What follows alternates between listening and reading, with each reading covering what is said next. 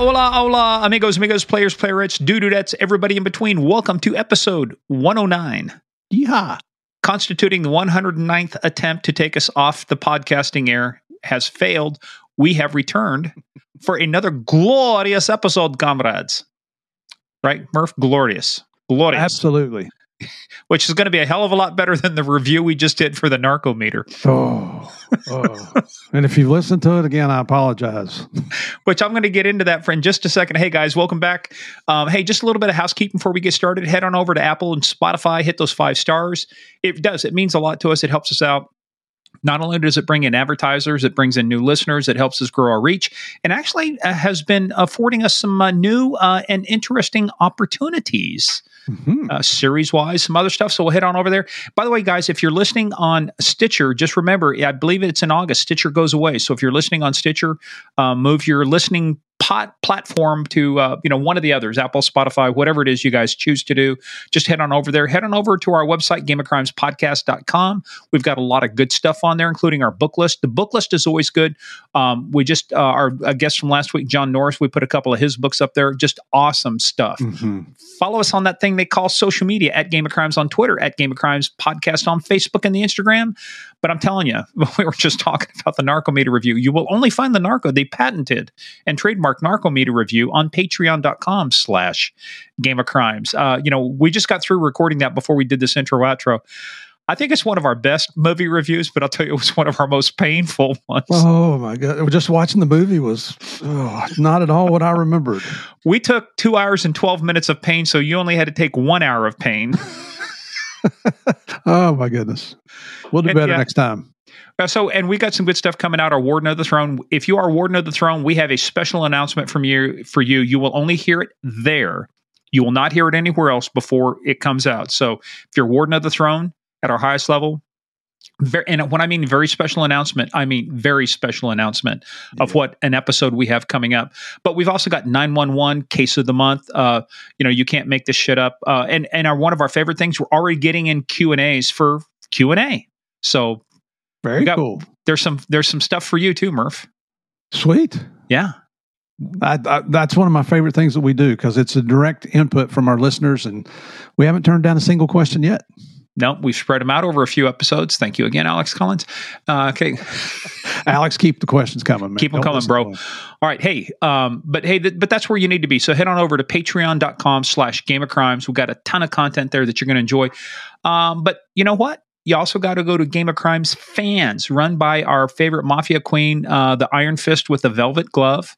Well, just answer a couple easy questions, get admittance into the inner sanctum. Hilarity ensues, jocularity ensues, and insularity ensues. We insulate you from the bad things of the rest of the world because we do good stuff inside there. Yeah, what he said. The arities. Yeah, it ends in ty. A lot of polysyllabic words there, Murph. I apologize. We'll keep it to one syllable.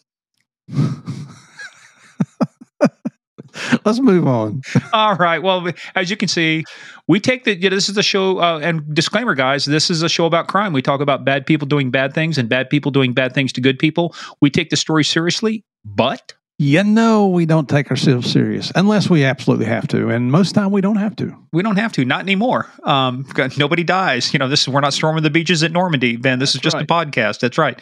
So, Murph, how do we demonstrate to folks that we don't take this seriously? What is it that we might do almost every episode to document the fact that we don't take this seriously? It might be something called "It's Time for Small Town Police Blotter." Yeehaw! A little bit of James Bond there. Summer, ever been to a wedding? Several. What have you thrown at the weddings? Rice. Yeah, one guy had the right idea, just bad timing. So a South Carolina man, this is in Myrtle Beach.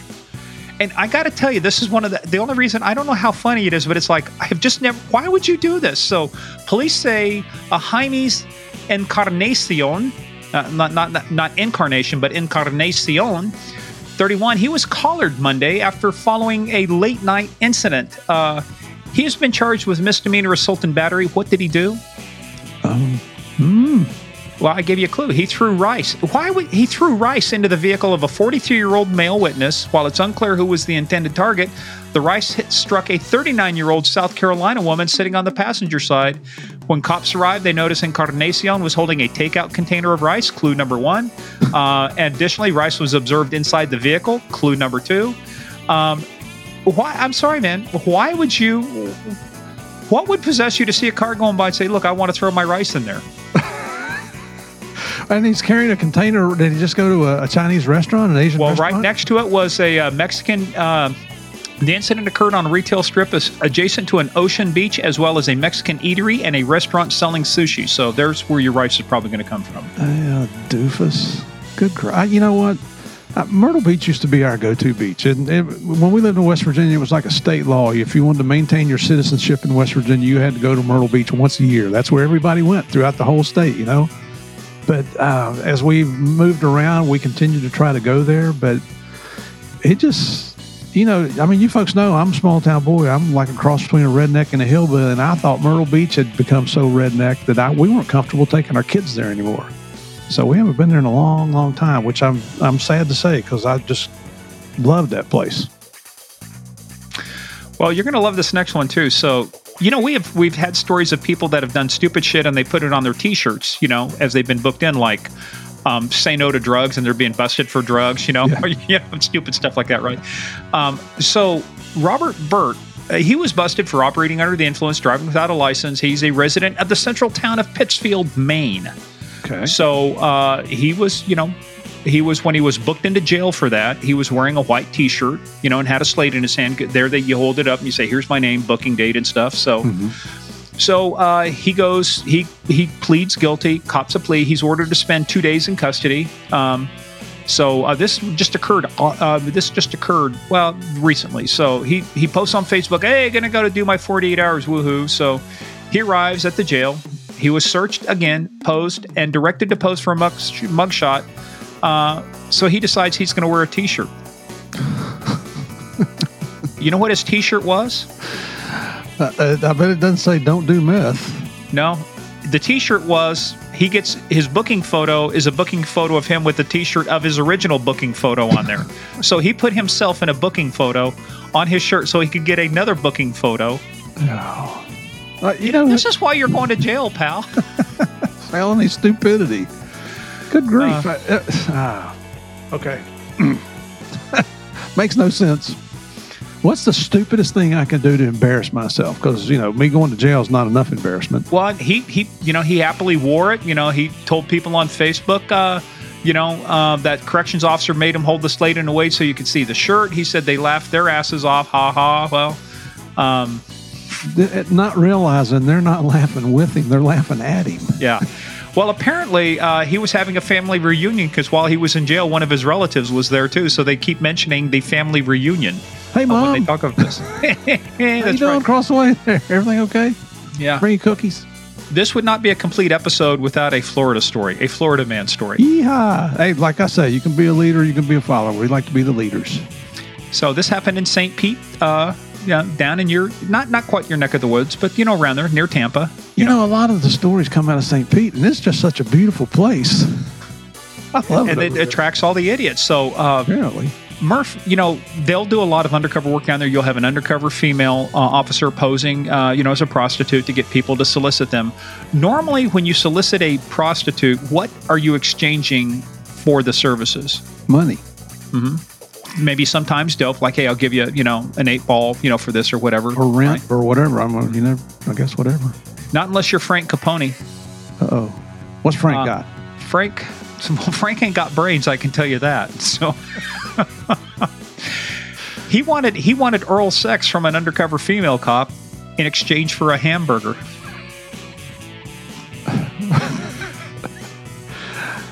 Okay. I'll pay you tomorrow for a hamburger today. Who's that, the Popeye character? If I was the undercover officer, I'd go, hear the zipper go down, go, where's the beef? Boom. Thank you very much. I'll be here all week. Try the meal. So he's not the brightest guy. He was booked on a misdemeanor prostitution account. prostitution count, I should say. His rap sheet includes convictions for grand theft and battery on a law enforcement officer. Cops noted that Capone, who operates an auto body shop, has a death before dishonor tattoo on his right arm and a Grim Reaper linked on his forearm.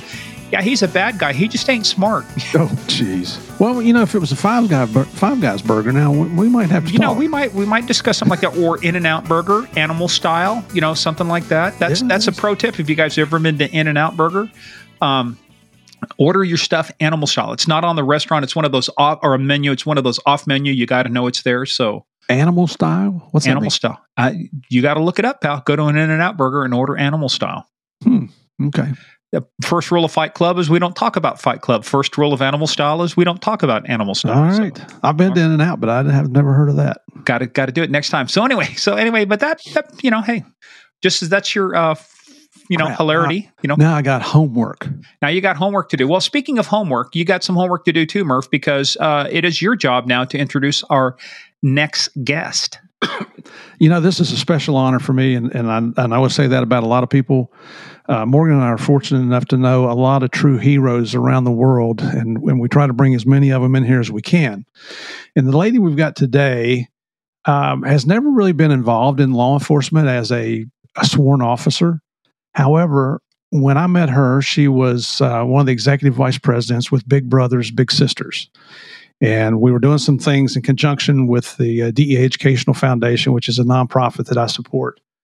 And the lady today is Julie Redcay. I really got to like Julie and what she represented in Big Brothers Big Sisters. And she invited me last year to speak at their national conference in Indianapolis, and I did on stage with her. But prior to that, I got to know Julie's story. And that's what you're going to hear today. It was one of the most inspirational, motivational stories I'd ever heard. I got her to tell her story, which was the first time she'd ever done it in Indianapolis. When I got up and did my presentation, people were nice and applauded. When Julie finished her story, everybody was crying and gave her a standing ovation. And that's kind of led into her. And she said, this is, you gave me the courage to stand up. And I'm not taking credit for anything because this is her story. And hell, I still tear up when I hear her tell it. But what she has done now is she moved into another occupation, because I reached out to her several months ago and sent her an email, said, hey, we'd love to have you on the podcast, and didn't hear back from her. And I thought, well, I guess you're just blowing me off. And then lo and behold, I get an email from her. She said, oh, I'd love to talk to you and tell you about my new occupation. She is now the head of the American Police Athletic League. And they call it the Police National Athletic League, or the American National Police Athletic League, but it's actually international. And she's going to tell you all about it. But this is one of the best stories of how you cannot let your circumstances get you down.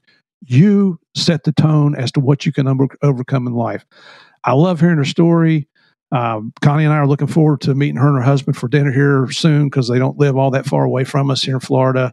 But just so proud of you, Julie, for what you've done and having the courage to tell your story and what you've accomplished in life. So, ladies and gentlemen, this is one of our excellent, if you're having a hard time in life, or anybody in your family does and needs an inspirational story, this is the one you want to listen to today.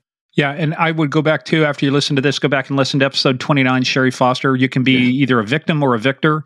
Yeah. Julie Redcay is the absolute epitome of overcoming, and it's more than just the fact that she's the head of PAL, which is great.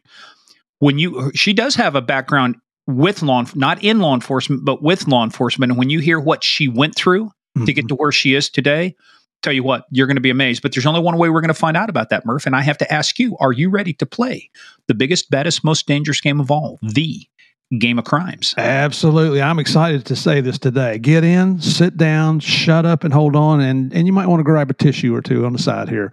But Julie, come on, tell us your story, girl. I'm proud of you.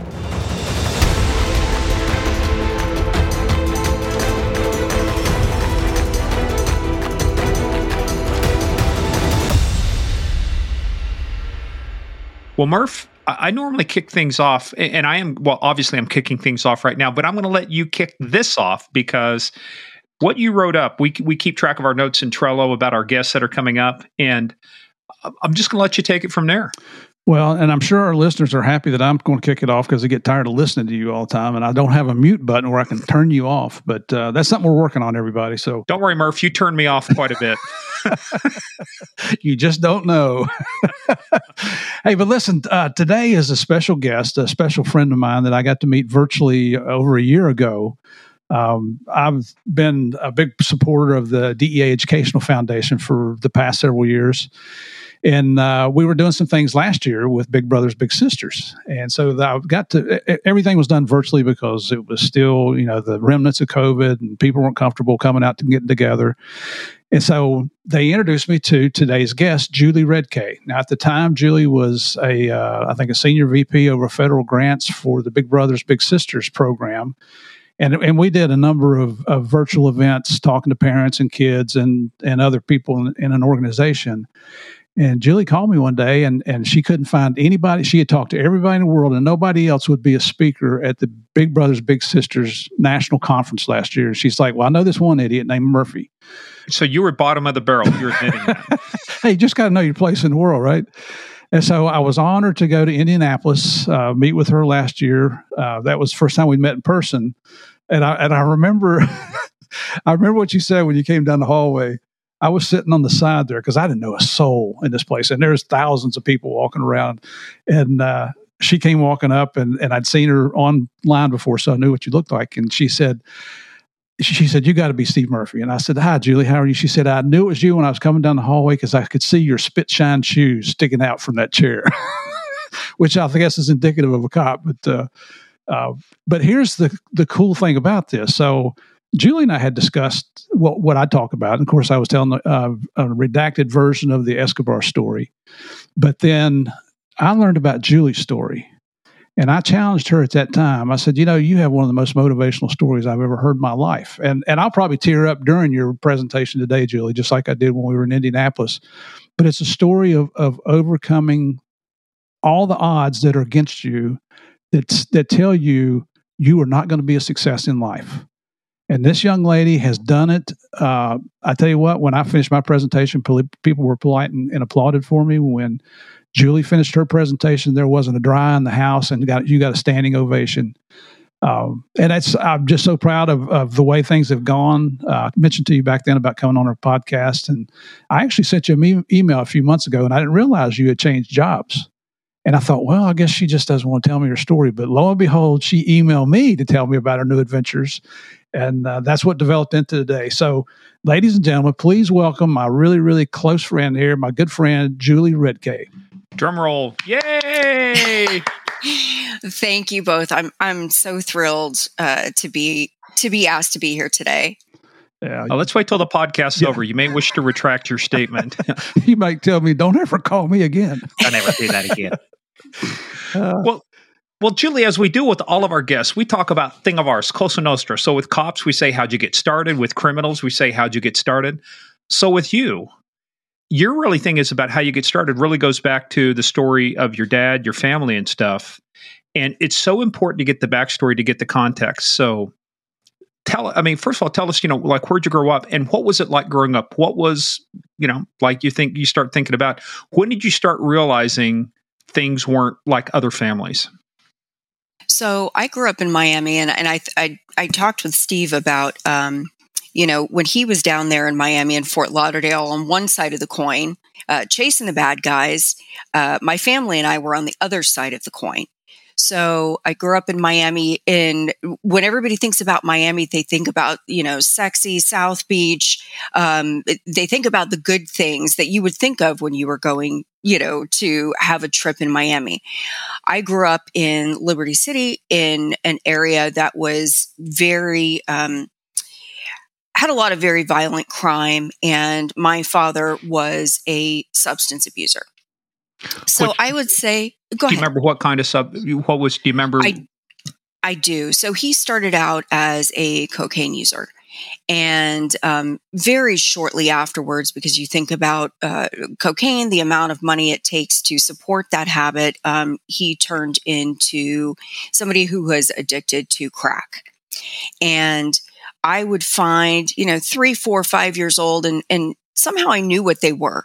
I knew it wasn't sugar packets. I would find bags of cocaine and crack kind of around the house, but I knew not to touch them.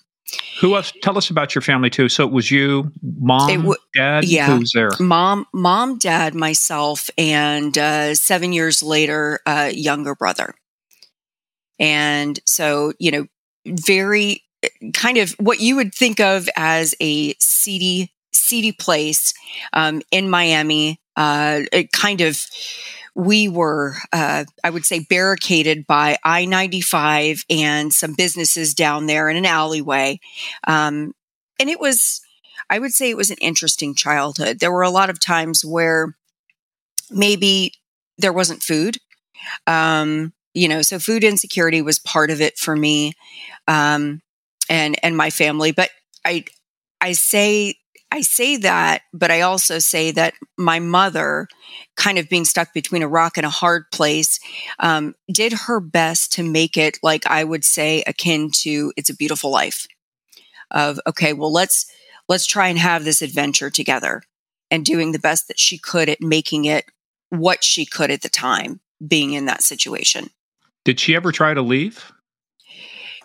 Towards the end, she did. My father was the love of her life, and she had, because it was putting us in very, very precarious situations.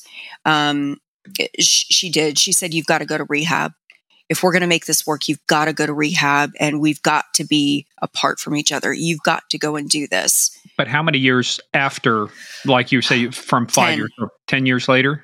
10 years later, it was such a dichotomy. We talk about, like, I think what we see on TV, or like what I'd see on a Dateline or something, that's the sexy stuff. But it really was like growing up in a movie, where we grew up in a certain way, wouldn't have food. I was experiencing all of these things, as well as the addiction of my father and seeing the effects of that. But we would also go to multimillionaire homes because he was also a drug runner. And so it was this kind of not understanding as a child of, well, if there's all of this around, this surplus and things that you would see in the movies, then why don't we have food? Mm-hmm. When did you first realize? So he was a user, an abuser, but how did he get hooked up running dope? Did you ever run into anybody you later knew to be cartel people, or meet any of these folks? Yeah, so he developed this, I would say, cadre of good friends, and very few of them were users. More of them were probably on the lower to mid-tier level of drug running, between cocaine and marijuana. And, I would hear these stories, but we would go over to homes of these drug runners or drug lords, and it was very, very apparent to me, as even a child, what was going on, and the need to obviously support his habit was not by a 9-to-5 job. Well, when you guys were out of food, when you were at these places, I mean, did you try and grab some food? Did you try and, do some stuff to bring home? No, I never did. I was always what I would consider kind of a perfectionist, a very good little girl. One of the things that I always had in the back of my mind, because I would, there would be long periods of time where I would not be in school because, my mother had to be there literally watching my father to make sure that he wouldn't overdose. And so I always I was running that line of making sure that nobody came to take me away. That was always in the back of my mind. Is this when you were in elementary school or middle school? Yes. Both? Yes. Do you remember getting any visits from social services? Anybody come by? No, I remember one time I had this very, very caring teacher, I believe it was in 3rd or 4th grade. And she had the sweetest, kindest heart. And she did come by the home and said, I wanted to bring her some work and some busy work. And I think she probably knew what was going on. And the fear in me, just to think that this was going to be the start of, me being taken out of the home, was extremely real. Well, how did you cope? I mean, what did you do to cope when there was no food? I mean, Did your mom make games up? I mean, look, at some point, kids know I'm hungry. By the way, is somebody trying to tear down your house in the background there? Yeah, I know. We have a weed eater going on, and I can very easily move into a different space if that would be better. No. Let me tell you, it was so funny when we're talking to his partner, Kevin Stevenson. His partner was actually shot, down in Hialeah, right, Merv? Yeah. But we tried like 3 or 4 times to arrange this interview. Finally, we said, screw it. Just do it. Yeah. They can't weed eat forever. So look, unless you got like a 9-acre yard or something. Hey, Murph and Julie, hold on for that. We've got something we want to tell you about right now, and it's True Crime Obsessed. If you guys love true crime podcasts, I want to tell you about True Crime Obsessed. Each week on True Crime Obsessed, hosts Patrick and Jillian tell a fascinating crime story by recapping a popular documentary based on the case. Now, their storytelling is detailed, suspenseful, but also entertaining and funny. A listener review put it best by saying these two strike the perfect balance between humor and thriller. Listening to them, I'm belly laughing while at the same time locking my doors and turning on all the lights. And with over 200 million downloads and a thriving community of listeners, True Crime Obsessed has been at the top of the podcast charts now for over 6 years. They have over 30,000 five-star reviews on Apple Podcast, and their live shows sell out theaters all over the U.S. and internationally. They even host an annual weekend-long fan convention called Obsessed Fest. That sounds like fun, where they can bring together thousands of their listeners with some of the top true crime creators in the world. So if you've never checked out True Crime Obsessed, now's the time to join their community. So if you're looking for a new true crime obsession, follow True Crime Obsessed wherever you get your podcasts. There are over 300 episodes waiting for you to check out right now, covering everything from serial killers to notorious murders to the cases you haven't heard about yet but won't be able to forget. That's True Crime Obsessed wherever you're listening right now. Okay, Murph, let's get back to you and Julie now. No, so and I'll have to ask you to repeat what the question was, and then I'll. No. I mean, how did you cope? How did you get through this? Because at some point, kids know their bellies. There's something wrong. They may not be able to articulate it, even 5, 6. I mean, but something's wrong. It's like, "Mommy, where's the food? When are we going to eat again?" My mom would, to her complete credit, she just, the way that I escaped was through books.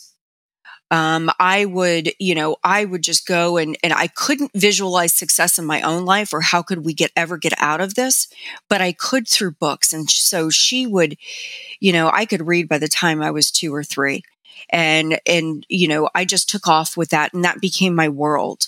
What was your favorite? Do you remember what your favorite series was, or what your favorite genre was? It was a hand-me-down book, and it was called Little Miss Susie. And there were bad squirrels and there were good squirrels in there, and I could equate that to life. But it's interesting because, like what I was saying earlier, the gray area is what's not sexy and what doesn't get talked about a lot. The families of, whether it be drug cartels, the kids, or whether it be somebody who is suffering substance abuse. That's not what's going to be on Dateline, but that's what I could, that was my life. That was the life for my mother and eventually my brother. Did you have friends? I did, but it was and what I talked about when I first talked about this professionally, I was extremely guarded.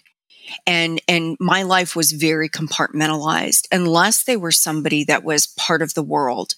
I really only had one friend, and she, her mother, unfortunately succumbed to AIDS from drug use. So it was definitely, you were in that world, and you could feel kind of free and unburdened to talk about things and know that there wouldn't be any consequences to talking about things. That is also part of, I would say, the culture.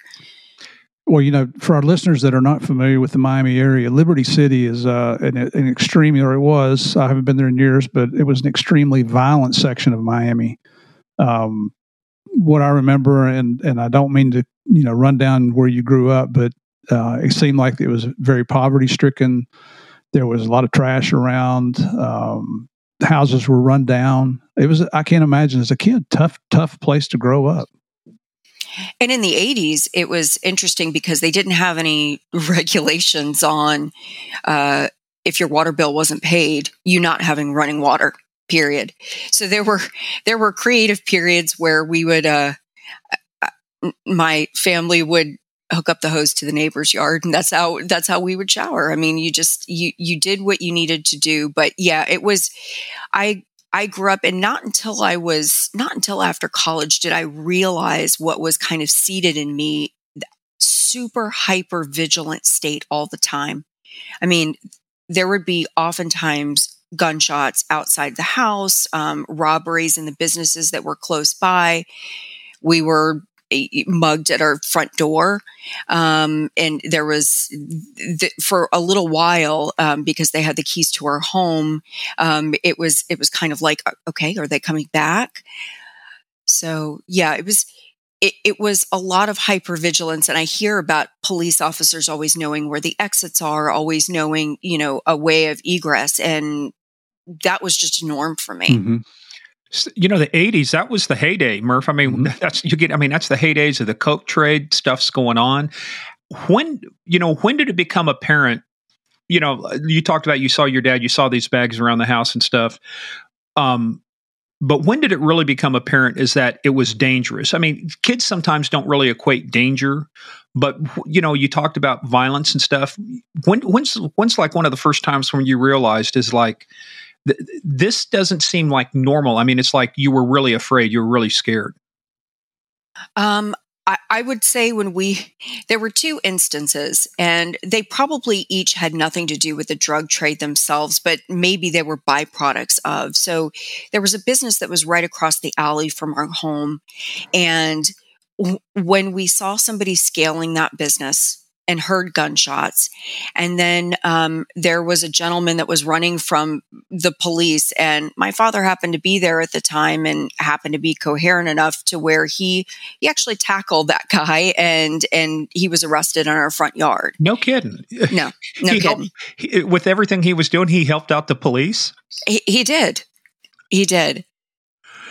So in terms of interactions with the police, how often did you have interactions with the police, whether it was directly affecting you or you saw them in the neighborhood or something like that going on? Did you see much of them growing up?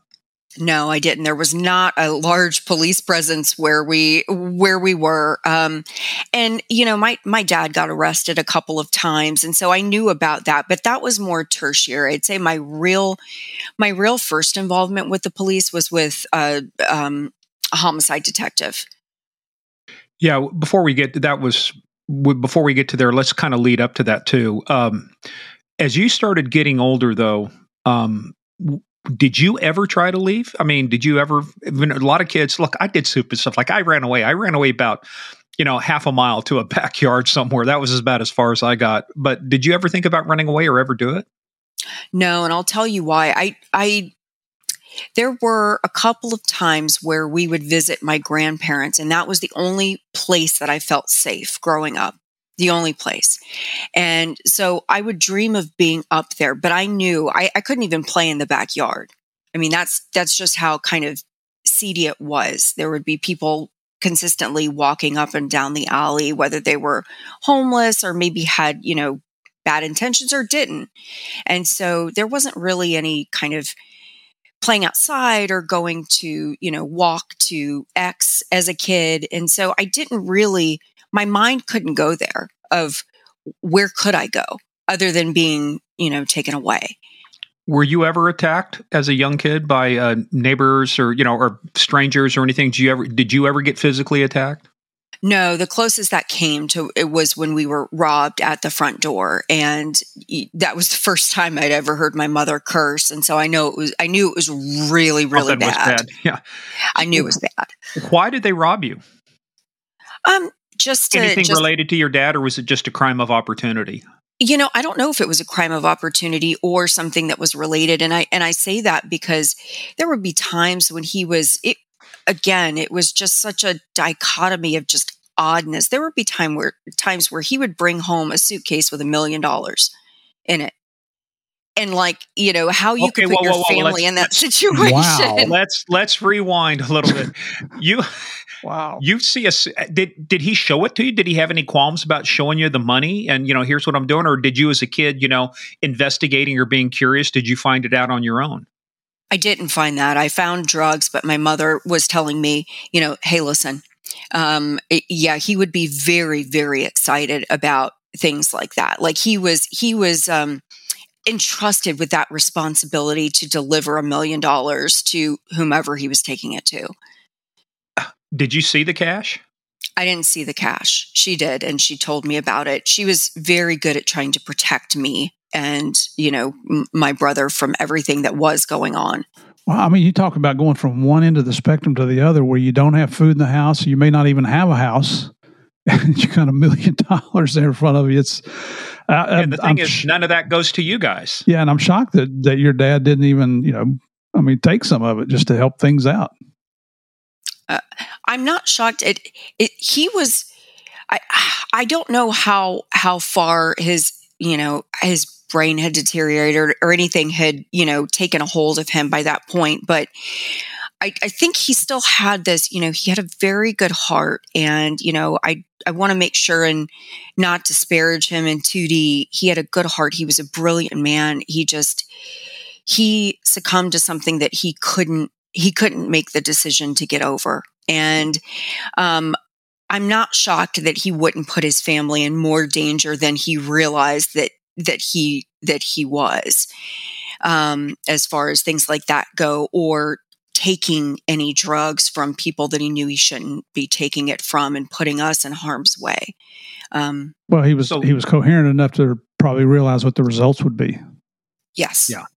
Looking with the advantage of time, looking back, did you ever figure out where things went wrong for him or what prompted it to go wrong? Yeah. My dad was, and I had to get over this too, he was a big people pleaser. And so there was a time in his life right when he started high school, a little bit thereafter, and putting that into context, he and my mother got very, very young. I think he was 25, she was 21. And so he didn't have many friends when he would move down here by my grandfather at that age. And so he got into drugs with the people that accepted him. And that happened to be the drug culture in later high school when he was graduating. And it just kind of went from there. Wow. And that's, it's tough growing up. You don't know it's dysfunctional. You think that's the way it is, right? I mean, so let's kind of move forward a little bit because I wanted to get into some of this other part of the story. But as you start to get older, do things start to get more dangerous, or do you start becoming more concerned about what's going on, or is it just like life is normal? It's my normal life, but I do start to become more concerned because I'm seeing things happen that, have tried to be shielded from me, such as, my father's driving us around. Now, at that point, you have somebody that is seriously addicted to a substance and is, when you think about that, is driving an 8, 9, 10-year-old child around. And my mother couldn't drive at the time. And so I started seeing cues like that, seeing him overdose a few times. Did he take you on deals when he would go out and make deals? I'm sure he did, because these homes, we weren't there to just visit. I'm sure he was there to get product. Yeah. It was not a social visit. So how old were you when your brother was born? I was 7. How did that, how did that affect you? Now there's another mouth to feed, right? Now there's having a newborn, a lot more stress. How did that affect things? So it gave me a little bit, I like to say that I took on the role of parenting the parent. So I would see these things around and then try and, okay, how can I help? Because, what can I do to make things better or try and make things better? So, in a way, I helped to raise him, tried to shield and protect him. That was what I saw my role as, because I couldn't do anything to get out of it at the time. Was your mom an enabler too? Yes, very much so. She adored my father and wanted him to get on the other side of things. And so, she not only wanted to protect him from the outside world and judgment from family and everything else, but also had no business trying to take care of him in that state, but always wanted to take care of him, lie for him with his legitimate job so that he wouldn't be, fired. What was his legitimate job? He was a butcher. So he was a butcher. That's, he was an excellent cook and chef. And I remember he would tell me, to what extent this is true, I don't know, but there was a very popular show going on at the time, and that's kind of the sexy version of Miami and what people would think of. And he would tell me he was going fishing with one of the cast members and bring home lobster. And so you talk about kind of the juxtaposition between going without for days at a time and then having what then I knew to be lobster. What is this? Again, from one end of the spectrum to the other. And that's just right. one of the characteristics of drug addiction is there's no defined area. It just covers the gamut of what could potentially happen. Right. Well, it's very much like having alcoholic parents, which I went through. It's this codependency. It's this enablement. Mm-hmm. It's this making excuses, and always believing, hoping beyond hope that, things are going to change. I promise I'm going to get better. I'm not going to do this again. But that leads me to a different question too. With all of this stuff going on, was your dad ever violent to you, your mom, your brother? No, he was always an extremely gentle man, very, very docile. And I think that probably goes into his people-pleasing personality. The only time I ever saw him raise his voice was when my mother was trying to get him help. And, it was just not something that his addiction or that he was willing or ready to do. So as you start getting older, I know you're missing school, but as you start getting older, it's kind of one of those things. It's like it becomes noticeable if you're in 4th or 5th or 6th grade when you're missing a lot of days. When did things stabilize for you along that point, or did it ever for you for school? No, it didn't, and I think that was an interesting piece that played out throughout all of my schooling, even later on. And I wonder if, nobody took notice or made a visit, which I'm kind of grateful that they didn't. I gotta, I'm sorry to interrupt you right there. See, that's the part that's just blowing my mind right there with the number of days that you miss. Why, where is, I know you only had one nosy teacher, but where is the system that is part of the safety net that says, hey, look, we got an at-risk kid here. We got somebody that's at youth, or a youth that's at risk. Why, how did this system completely miss for years? I mean, how were you able to even pass from one grade to the other with a number of, you're obviously smart. We've got that because you're using words Murph doesn't understand, like juxtaposition and dichotomy. We're going to I'll text him the meanings. Now you know why I need a mute button, right, Julie? I do, but I've got the thesaurus here if we need to help out. So thesaurus is a book, Murph, that tells you similar. Yeah, she's got my back, and I'm going to respect her and not give you the typical sign language that I would at this moment. Murph's very good at sign language. But how did you progress from one grade to the other without being held back, or did you get held back? I almost did for one grade. I believe it was 4th grade. Just because of the sheer number of days that were missed. But I have a theory, and I don't know if it's correct or just a presumption of, this was Miami in the 80s, and I don't know the Child Protective Services or whatever they were called at the time, HRS. I don't know how involved were they? Were they more so involved with children that were in foster homes, or because of the culture and what was going on down there at the time, where there was truancy less of something that they were actually actively involved with? I don't know. But to only have one visit, I think of it from my perspective now of you want to get that child and protect them. But then from the child's point of view, from my point of view, boy, I was glad, because who knows what foster care would have been like. And I got to tell you, when I was a detective, there were times we'd be doing search warrants, whether it was violent crime or drugs and stuff. You'd go in there and it's like, it was clear you're going into foster care. We got to get you out of this situation, because neither parent was capable of solving it, whether it was the father who was addicted and the mother of the enabler, or vice versa. didn't matter. That was not an environment the child was going to be able to survive in. And unfortunately, there were a couple times the child didn't survive, I mean, you're getting through school. We want to lead up because there's going to be a significant event. Before we tell everybody what it is, let me kind of bookend it. How old were you when this very significant event happened? 13. All right. So you're working up into it. So you're going through school. Does anybody at any time ever, like even a parent, say, hey, Julie, come over to our house, have dinner? Did anybody ever just realize what was going on and say, hey, let us help you out? Anything like that? No. I always, like I said, we were very compartmentalized. And so, and what I mean by that is it was kind of like our business is our business.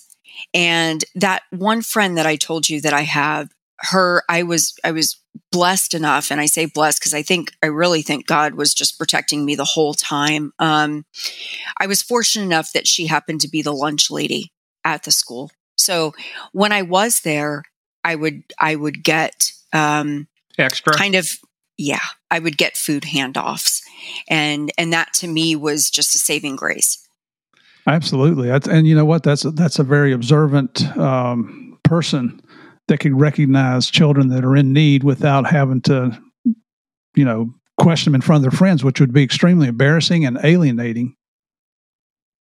Well, I remember that too. It's just like as a kid, it was embarrassing. If you're a child and stuff like that, it was embarrassing. You didn't want anybody to know right what was going on at home. So you start getting older. Do things stay the same? Do they get better? Do they get worse leading up to, being age 13? How is from like fourth grade on up through sixth and seventh? They get progressively worse, so much so that, there's a final ultimatum between the parents, between mom and dad. And she realized the danger that we were being put in. Forget about her, forget about, the situation with you can only help somebody who's addicted to a certain extent, and then you can't. And so she realized kind of the elements that would be brought around us, or, maybe there were things there that I don't even know about, that the people that my father was running around with and or working for, family is a very real element, and that's how you get to somebody. And so she physically removed us and said, you have to go and get the help that you need. Geez, I just, my heart breaks even now, because I think back to, all the indicators, all the warnings. My parents went through some of the same stuff. In fact, my dad ended up moving out because it was the final ultimatum. It's like, we're not going to do this anymore. But that obviously didn't help. So let's lead up to, there's a very significant day in your life. Let's lead up to that. What was going on, like the couple days before? What was leading up to when you said you met this homicide detective? So and the interesting thing is, I didn't meet him. It was a phone call. But things had, without that element in the house, we were still on WIC, on food stamps, all of that, but there was some normalcy created.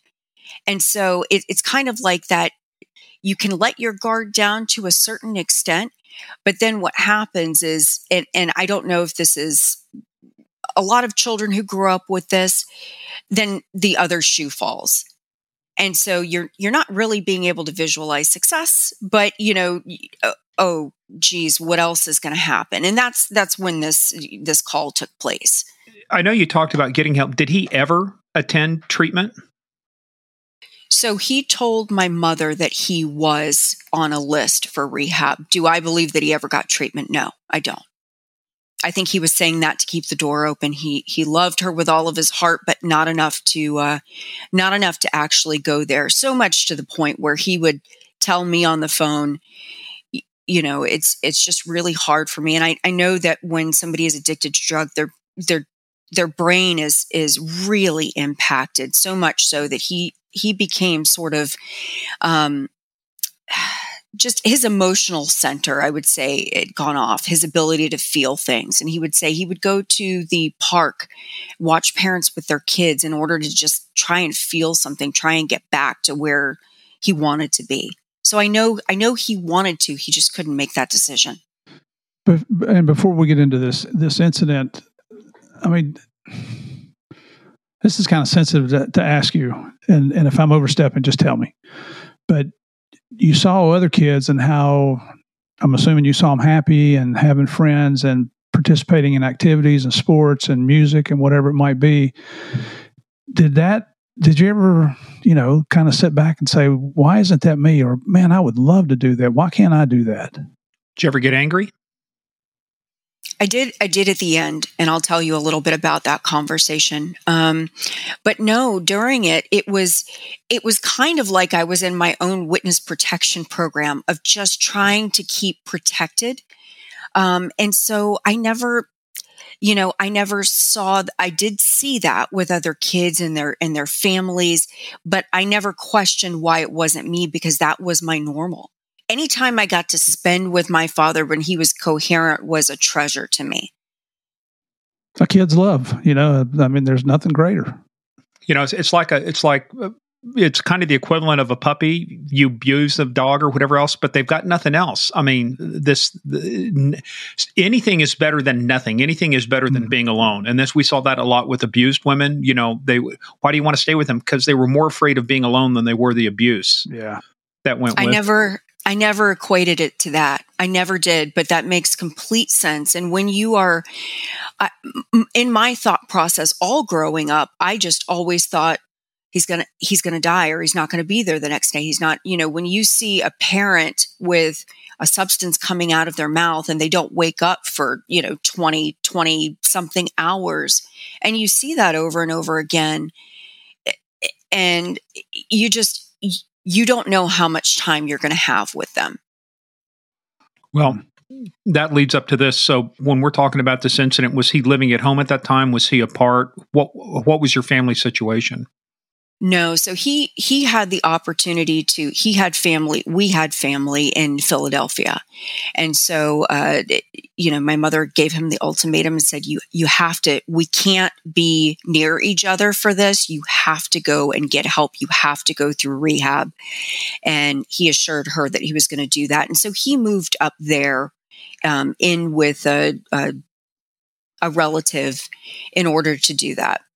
Was the relative involved in the drug trade too, or have issues? No, she wasn't. I would say she was a benefactor and maybe an enabler to a large extent for him.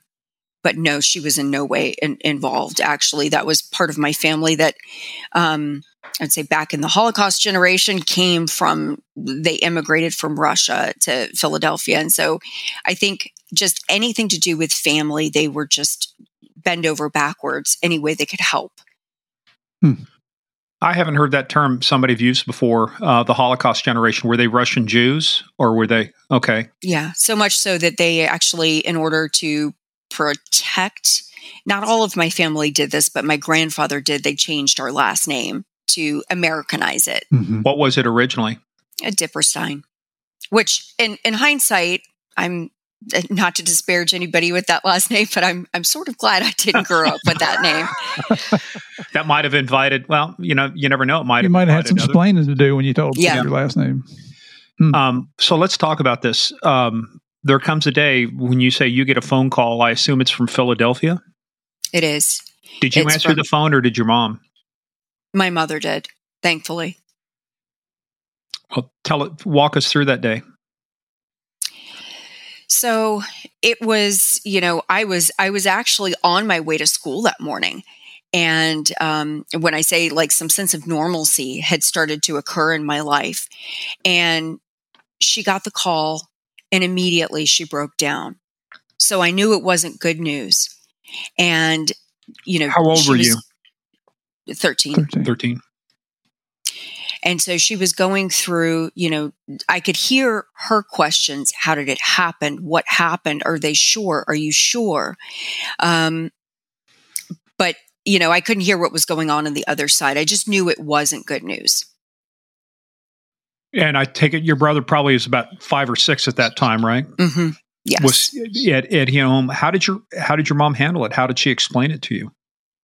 She said, your dad's been killed. and he's up in heaven, and he's not in any pain anymore. But one thing that's really tough for me is, so I took on that protector role for the family. And the last conversation I had with my dad wasn't a good one. It was, and I know from an adult point of view, a parent's point of view, he was probably thinking, terribly about himself and how he didn't come through again.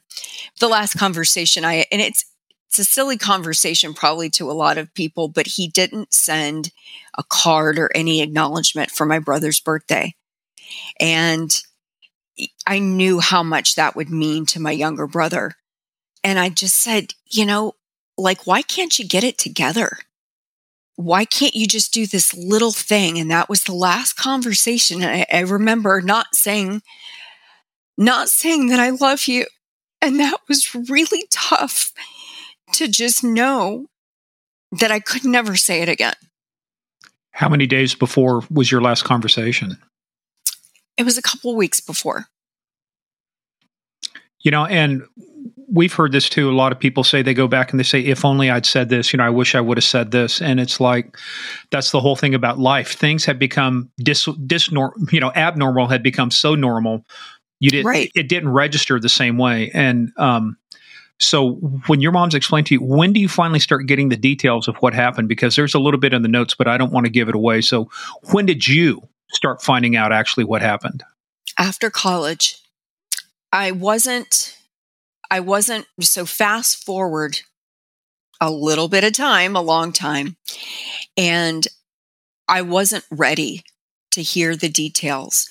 I had actually made up in my own mind, because I know this is strange enough, but our family dynamic was such so that, my father's family didn't really interact with my mother. I don't know if they thought that, it was her fault, or I don't know what was. We were told after my father's funeral. And so that homicide call came after the funeral, which is strange enough. And so in my young mind, I thought, okay, well, maybe he faked his death. Maybe he's not really, because I didn't have that tangible, concrete proof of, here's a piece of paper. Here is, that I knew, or I didn't see him being lowered into the ground. Mm-hmm. Who called you then? Who called your mom that day to let her know? It was somebody from the homicide department in Philadelphia. Okay. And so fast forward later to when I was in college, and actually, this was post-college. This was actually after I had my first job. And I was emotionally ready enough to go down that. I didn't want to involve my mother, any of my family, but I tracked down, and actually, he just such a kind man. His name was Sergeant Tim Cooney in the Philadelphia Police Department. And he walked me through and shared every detail and answered every question that I wanted to know. And he said, if you ever make your way up here, I will show you the evidence. Anything that you need to kind of be at peace with us. Well, the big question at this point, was it ever solved? It was not. And I tell you something that, one of the things that really I didn't know necessarily from that period of time when I found out to when I was in touch with Sergeant Cooney was actually how he died, and just the bravery that he showed. You would think that somebody in that condition who was just gone down the path. I mean, he had part of the evidence. He had crack on him when he passed. So, but his fortitude to try and live through that was just, from that point on, that was just really an example to me of how I want to live my life. Was he involved in a deal at the time? He was. So the story was he was at a house where a gathering was going on, and the sergeant told me what they think their theory is, that it was the Jamaican mafia. And I I guess he was running for them or doing deals for them in his last days. And I don't know if he had squandered the money or didn't give back product, or what the story was there. But immediately somebody came in, or multiple somebodies came into that location, and he started to run from them to try and get in his vehicle. They shot him in the back of the head, and he got in his vehicle, drove himself to the hospital. I don't know how you would do that in that condition. Crashed in front of the Germantown hospital, and they came and pulled him out. And they tried to work on him and save him, but they pronounced him 30 minutes later. Man, I don't even know what to say. Just the fact, you think about getting shot in the head. Most times you think that's fatal. The stuff we've worked, Right. That's like how somebody even survives long enough to be able to drive to even get to the hospital. I mean, you're right. You talk about the will to survive, the will to win. It's obvious you've got that. But from the time, how long? So walk us through too. After you get the news, you've got to make arrangements. Obviously, do they bring him back down to Florida? Do you go to Philadelphia? How does that work? So we got the news after the funeral. And so wait a minute. Did they not know, or did they just not tell you? Hey players, that is the end of part 1. Part 2 comes out, as always, on Tuesday. In the meantime, go check us out at Game of Crimes on Twitter, at Game of Crimes Podcast on Facebook and the Instagram. Also, go check out our website, gameofcrimespodcast.com. We've got a lot more information there, including our book list. Any book written by our guests will be listed there. In the meantime, go check us out also, patreon.com/Game of Crimes. It's where we put a lot more content you won't hear on our regular podcast.